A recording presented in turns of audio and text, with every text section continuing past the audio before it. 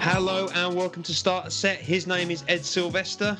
And his name is Sam Bradley.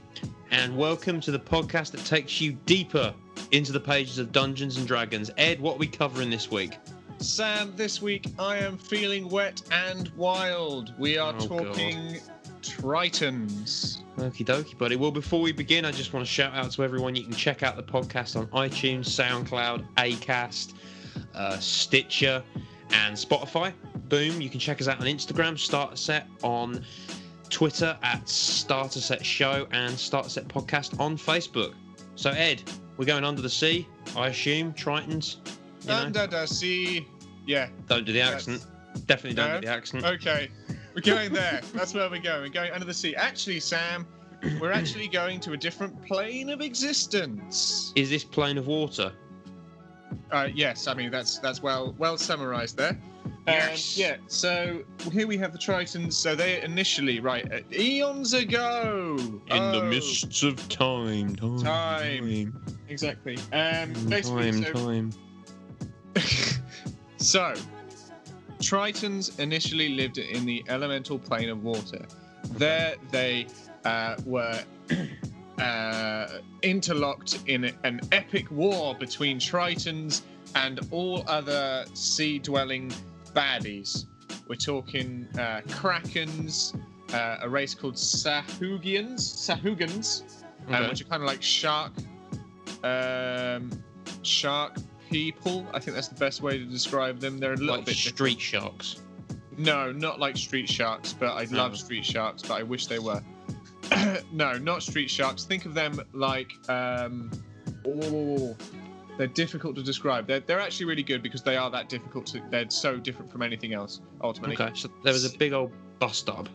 Yeah, so they basically were continually having fights with this sort of the elemental plane of water, with all of the evil entities that lived in there. And we're not talking like, I hang around on the coast. We're talking depths, deep down. Blah blah blah. Millennia past, right? They've developed this culture that is militaristic. It's continually all about warfare. You know, you've got your castes, and that, hey, we're the tridents guys, we're the net guys, we do all the underwater, we do the training of the lobster riders, whatever. You get the vibe. And they started noticing, hang on, all the things that we've been fighting, they're sort of disappearing, and not because we're casually murdering them. They're going. Where are they going? Anyway, they send out scouts, they send out whatever, their feelers, and it turns out that these evil baddies and all that sort of thing have been slipping through rifts in the planes of existence, and they have transported themselves over to the prime material plane. Oh, right, our world. Yes, exactly. Now, the Tritons, being fundamentally good, they, as far as their personalities go, tend to be flawed, but we'll get into that. Being fundamentally good, hop, skip, jumped, went over there as their duty, which is what they see it as, to go and, continue the fight.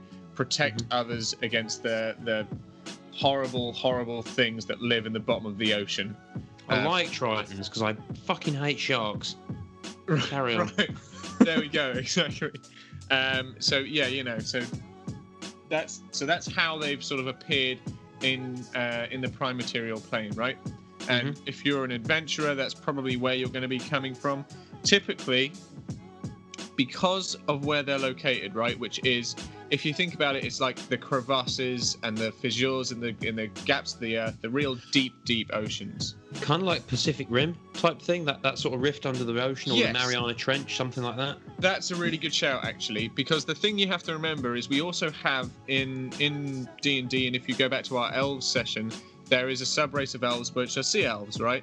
And you've kind of got to go like, what's the difference, right? These are both bipedal races. They can live and breathe underwater quite happily. They've got this there's some other abilities that kind of link them together, but how does that separate? And I think it's about depth.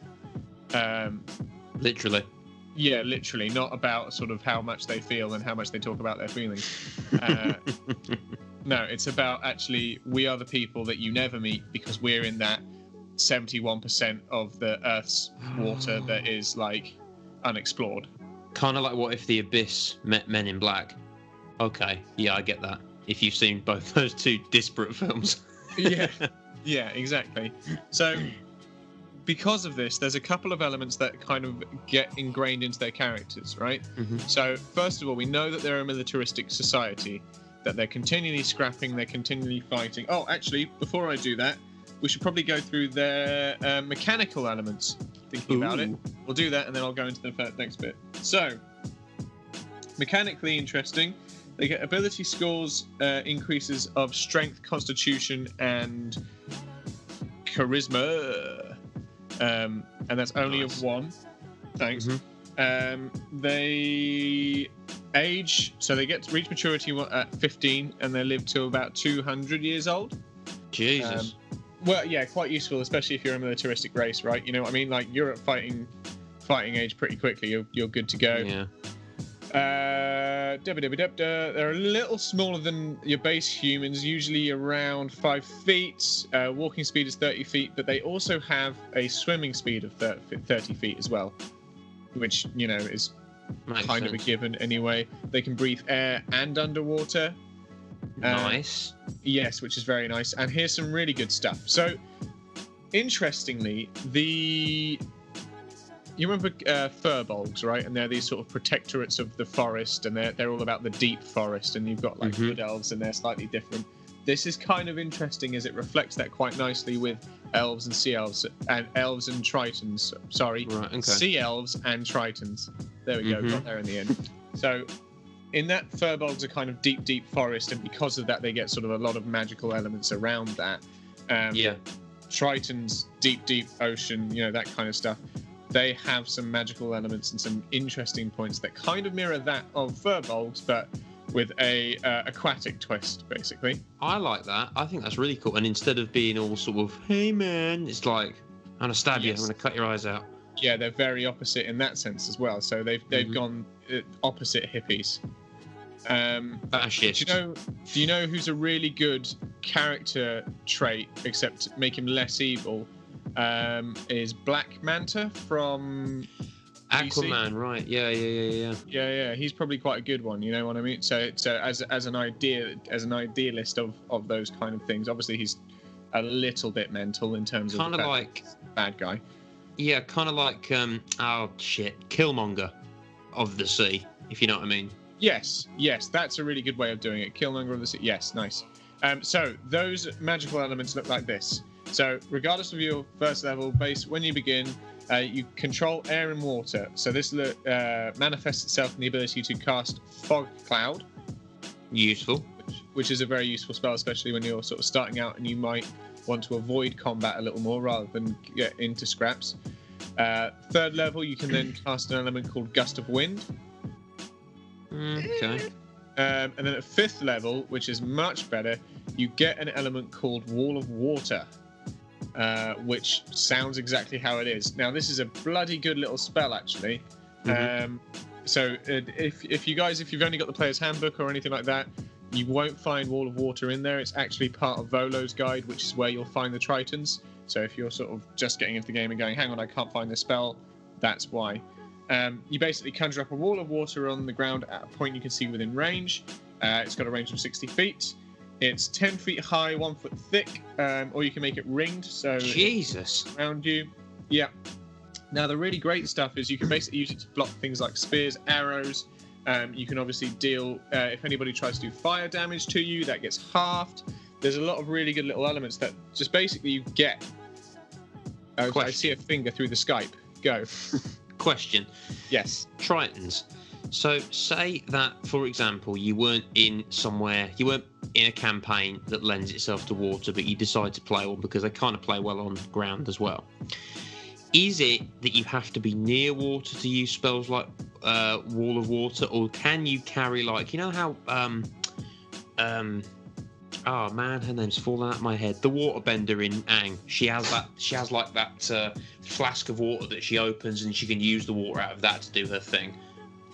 What's the rules there? I think that is purely up to your DM. Personally, What would you Dungeons do? and Dragons, me personally, Dungeons and Dragons tends to work the best when you have as much stuff thrown at it. So I would say, yeah, that's fine. You wanna cast that spell. You manage to pull the micro droplets in the air, and then you coalesce them into that wall of water that sits in front of you. I like that. I might do it that way. Or if you think it's actually kind of a cool thing that your character is always carrying around this gourd of seawater, of salt water, brilliant. And that might be an element where actually you're going through a desert and you're going, right, I need to get hydrated, and he's like, oh, sorry, this is just salt water. This just reminds you of home, and everyone's going like, fucking try it and come on, man, help us out. Can you take the water out of the salt? We don't have a water problem. We have a salt problem. Yeah, exactly. So there's that element. There's a thing called Emissary of the Sea, which is your Talk to fish. Yeah, it's your Aquaman. Yes. Right. So you can obviously make Aquaman as straightforward as you want, because it is pretty much that. So What yeah, do you they can look like? communicate. They've got webbed fingers and stuff. Yes, they do. Yeah. So think of them as blue, green. The reflect the depths of the world. I might also make them slightly translucent. Kind of So like Abe in Hellboy. Remember the water dude? Yes, Abe in the Hellboy is a great example. Yeah. I might make them slightly translucent, because if you're reflecting kind of like deep sea fish and things like that, that's quite cool. Make their eyes massive, because they deal with lower light levels and things like that. That might be interesting. Big teeth. Maybe not a full angular fish kind of thing, but maybe if you're playing a slightly more flamboyant Triton, maybe a Triton Bard, they might have, And they've got the thing on the head, but instead of a light, it's a speaker. Not a speaker, but like a horn. I don't know. Yes. Yeah. Exactly. I was going to ask. Remember we did? Tabaxi, and there's like lion Tabaxi and panther Tabaxi and tiger Tabaxi. Are there like shark Tritons, anglerfish Tritons? Depending on what class you pick, are there like whale do you know what I mean? You see what I'm trying to get? Depending on class, because you just said bard would be good for an anglerfish, so maybe a warrior infantryman would be like a great white shark Triton potentially. I would go what is it, not clown, lionfish, for that sort of thing, because then you've got all those spikes and spines and things like that. But to answer your question, when we were talking the Tabaxi stuff, that was actually sort of a homebrew suggestion. So that's not out of the book, if you remember correctly. So you can. Hey, once again, I encourage people to make their own homebrews if they want to go down that line of things, and you think that maybe your Tritons do get affected by where they are and where they grow up, and it's obviously over millennia. Great. I mean, yeah, evolutionary, everything happens, and it's over a long period of time. So I don't see why not. They get elements called Guardians of the Depths, where because they've adapted to the most extreme ocean depths, they have resistance to cold damage. Makes sense. Always nice. They can speak, read, and write Common and Primordial, which is the language of the elemental planes, basically. Right. So we've that's mechanically how they play. We've kind of done a little bit of cultural, but let's get back into cultural. Now, the thing with Tritons is because they're doing this continual combat, this continual scrappage and fighting, they've kind of developed a high sense of worth, let's call it that, or self-worth. We are the protectors. You land dwellers, you don't know any of the shit we've dealt with. Yeah. You know what I mean? I like that. Oh, you're fighting lions. Cute. You see that thing out there, that kraken that would skin you from mouth to arsehole? I kill that for breakfast. So exactly. Stop putting your shit in the river. So this is some elements that you can actually get when it comes to role playing, is actually how do people, because these guys are so remote and difficult to reach, because they literally live in uninhabitable areas. Finding these people and having conversations with them is going to be strange, and it's going to be strange to them coming back out again. So I'm a Triton, I walk up onto land. I assume that everybody I meet should know the stuff that I do and kind of be thankful for it, but they have no idea.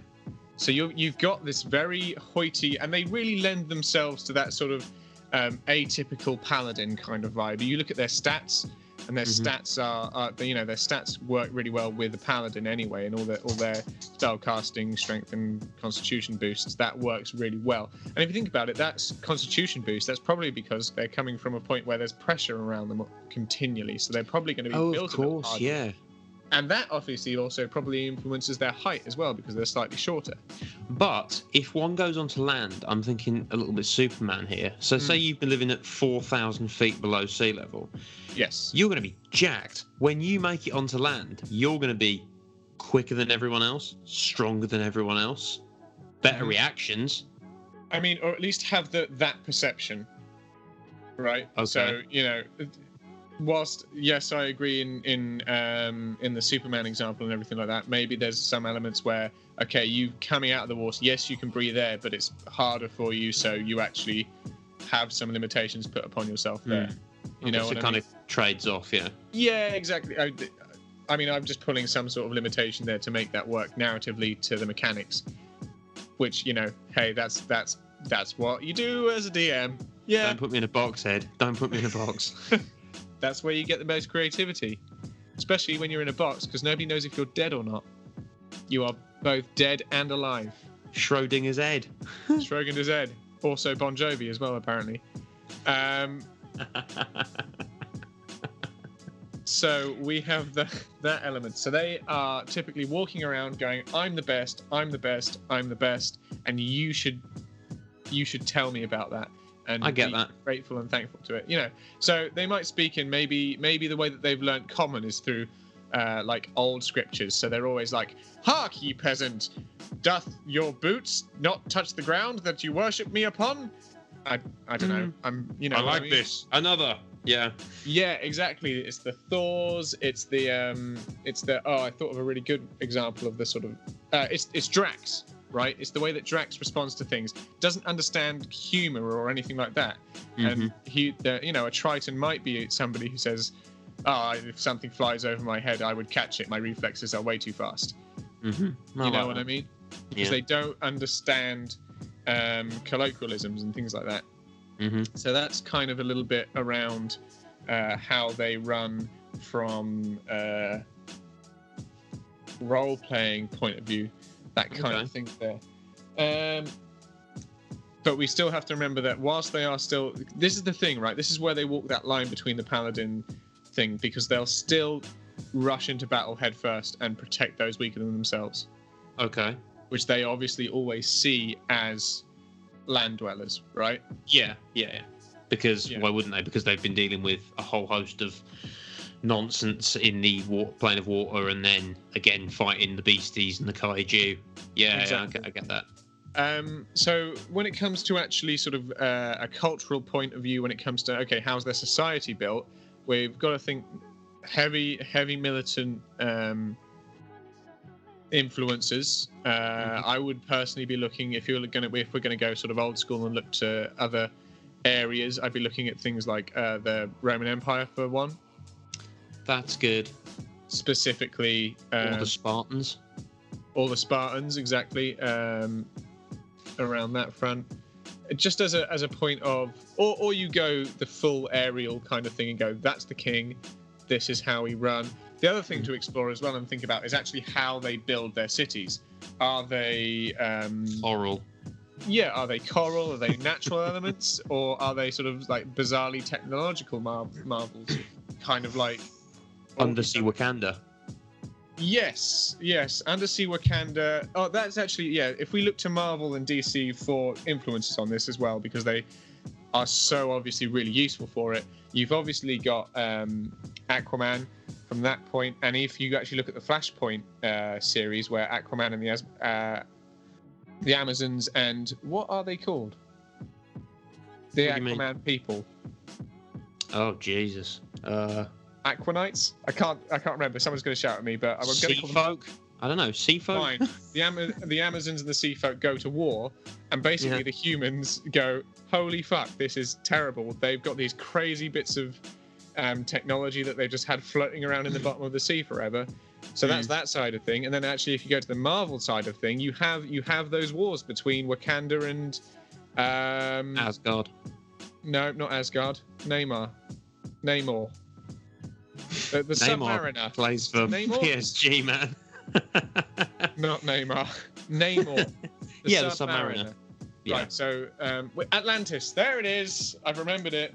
Atlantis. So you had those wars between those two sort of technologically impressive or whatever kind of areas. Maybe you could even do that as an exploration between Furbolgs and Tritons. No, Furbolgs are all right, man. They're just in the woods. Yeah, like, they're chilling. all about peace and love. But as soon as you start going like, no, we don't like forests. We want oceans over this. They might get a bit jippy with that. Yeah, that's true. Nothing's worse than when a good man goes to war. Ooh, I like that. Yeah. Cool. Yeah. There's a couple of potential adventure hooks, I guess, for Tritons and how you can go around that front. Maybe they've been sent to go and gather some Tritonia, because that's the city that they live in now. Some Tritonian relics that should not have been out there. I like that. Yeah. They are portal openers to the elemental plane of water, and if you open those on land, then the elemental plane of water just starts pouring out the ocean onto there. So go and find those and stop that, because that's going to be some real bad shit. Yeah, I like that. That's quite a fun one. Tritons. That's Tritons. Sam, are you ready to open up your character box? Always. All right, hit me with your best shot. So, our character this week, from all that you've told me, is going to be a Triton rogue. Ooh. Right? Now, Triton rogue, basically there's like this council of maybe like sea elves, something like that. And they've got like a high council, and they sort of govern the coasts. And in one of these units, there's this Triton rogue, and no one knows he's a Triton rogue. Everyone thinks he's just a peculiar-looking elf because, hey, Tritons have been extinct for millennia. Nice. So one day they're excavating some ruins, and they find this artifact, or they find this temple, and something's been stolen, right? And our boy's like, oh shit, this isn't what they think it is, and has to reveal himself and say, hey, actually... Oh, so he knows he's a Triton. Yeah. Tritons have been around for a while. I'm the member of a secret order sent from the sea to land to protect you, so fall into line, because shit's about to get heavy if you don't do exactly what I say. By the way, I'm calling in my boys to help us out. So there's a bit of intrigue, and then, plot twist, his boys get here, right? Yeah. And sort of say, oh, bloody hell, living on the seas turned you weak. This was ours. We're going to flood all this shit, and we're going to turn it into Triton City. Population, billions. You have no idea how much they've been getting it on back on the plane of water. So this is what's happening. And he's like, oh no, my adopted home versus my natural home. Nice. I like that. That's Boom. a good... Yeah, I like that. That's a great... It's more of a story hook than a character, I realise, but I quite like it. No, but that's fine. What you're doing there is you're now DMing there, Sam. That's what you're doing. Da. Yes, exactly. Right, shall we play What's That Spell? Do it. Do the All right, spells. lovely stuff. Do the jingle. What's that spell? What's that spell? What's that spell? What's my spell? Okay, Sam, you ready? Always ready. Born ready. Planar ally. Say it again. Planar ally. Planar. Is that what you're saying? Is that the first word? Yes. Planar ally. It summons a creature from any one of the planes to fight and protect for you. Ding. Really? Yes. Yeah, that's it. Get on that. Very good. So they do that. However, there is a slight Do. caveat to this. Okay. So you do summon a creature from an elemental plane of existence. Sorry, not an elemental plane of existence, a plane of existence. So this could be from the Nine Hells, from various places around, as well as obviously fire, water, element, air, whatever. But basically, they turn up, and they also want payment as well. So you're kind of going like, "Come here," and they go, "All right, I'm here. Give me 1,000 gold a day, and I'll fight for you." Or you could just, if he's from the plane of fire, just give him a box of matches. Yeah, sure. You know, something that they want in return. Because you're basically you're creating an ally, not a servant. Who decides what they want or what they get in return? The DM does. Ooh, okay. Well, actually, to be fair, so it says here, as a rule of thumb, a task can be measured in minutes, and it requires payment worth 100 gold pieces per minute. Fucking hell. Yeah, How long does it last? A task measured in hours requires 1,000 gold pieces per hour, and a task measured in days, up to 10 days, requires 10,000 gold pieces per day. So there is a law of, you know, not diminishing, actually positive returns. So if you go like, I need an hour's work rather than a minute's work, that is going to be better value. But your DM can also, if you have something that potentially you know that fiendish element likes, a DM could kind of use it as a point of. Mm-hmm. You get my meaning? Like maybe Yeah, you summon a Fey chap to turn up, and you're like, right, I need you to deliver this message. You summon a Quickling, right, which is a small Fey being. They're blue. They run incredibly fast, and you use them as a messenger. He turns out likes bread that's been soaked in milk with a spot of human blood on it, and that's all that he wants to pay. Maybe. But couldn't you just like summon him and say, right, go and kill all them? Yeah, I'll pay at the end, promise. And he comes back covered in blood, and then you just get your mate to bonk him on the head. Yeah, theoretically, but then you're into a scrap. You know, you try and do that to like a Baylor, which is a giant demon. You're gonna have some problems. All right. Next up, we have.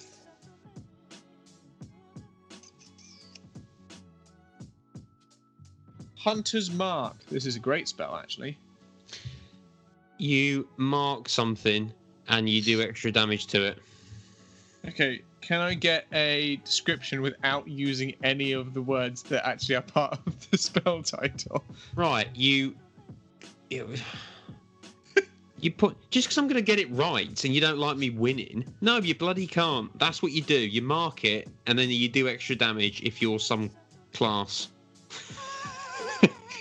Brilliant. Why is it when we do this feature, it sounds like I don't do the rest of the show? I know. You've got 0.75 of a mark there. Round that up, so 2 out of 2 at the minute. Yeah, fair enough. Come on. So you can do that. So yes, you choose a creature you can see within range, and you do an extra 1d6 on that thing. You also, I believe, you also know where it is as well. So if it starts running off, you kind of get a vibe on where it's actually gone, provided it stays on the same plane of existence. Last one. Go on, 3 for 3 coming up. Ooh, baby! Here we go. 1, 2, 3. Finger of Death. Well, I mean, it can't be what I think it is. Is it you touch something with one finger and it instantly does like a load of damage, but you have to get close enough to lay fingers on it or something? 0.5. Okay, well, 2.5 or 2.75, whatever I've got out of 3. You're so close. You send negative energy coursing through a creature you can see within range, which is 60 feet. So you're actually just pointing at it and going zap. That's so useful. Yeah, it takes 7d8 plus 30 necrotic damage on a fail save, or half as much as on a successful one. It is a level 7 spell, so it is going to be a big baddie.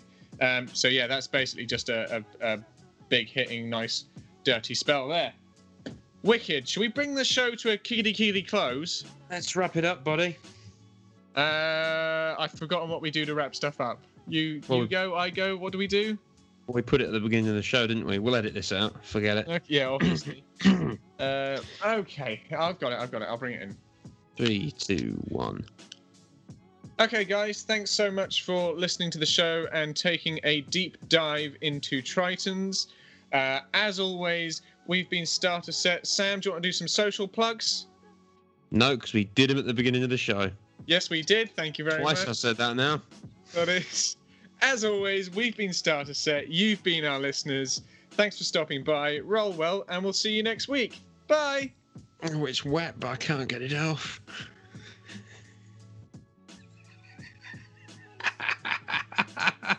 We're back.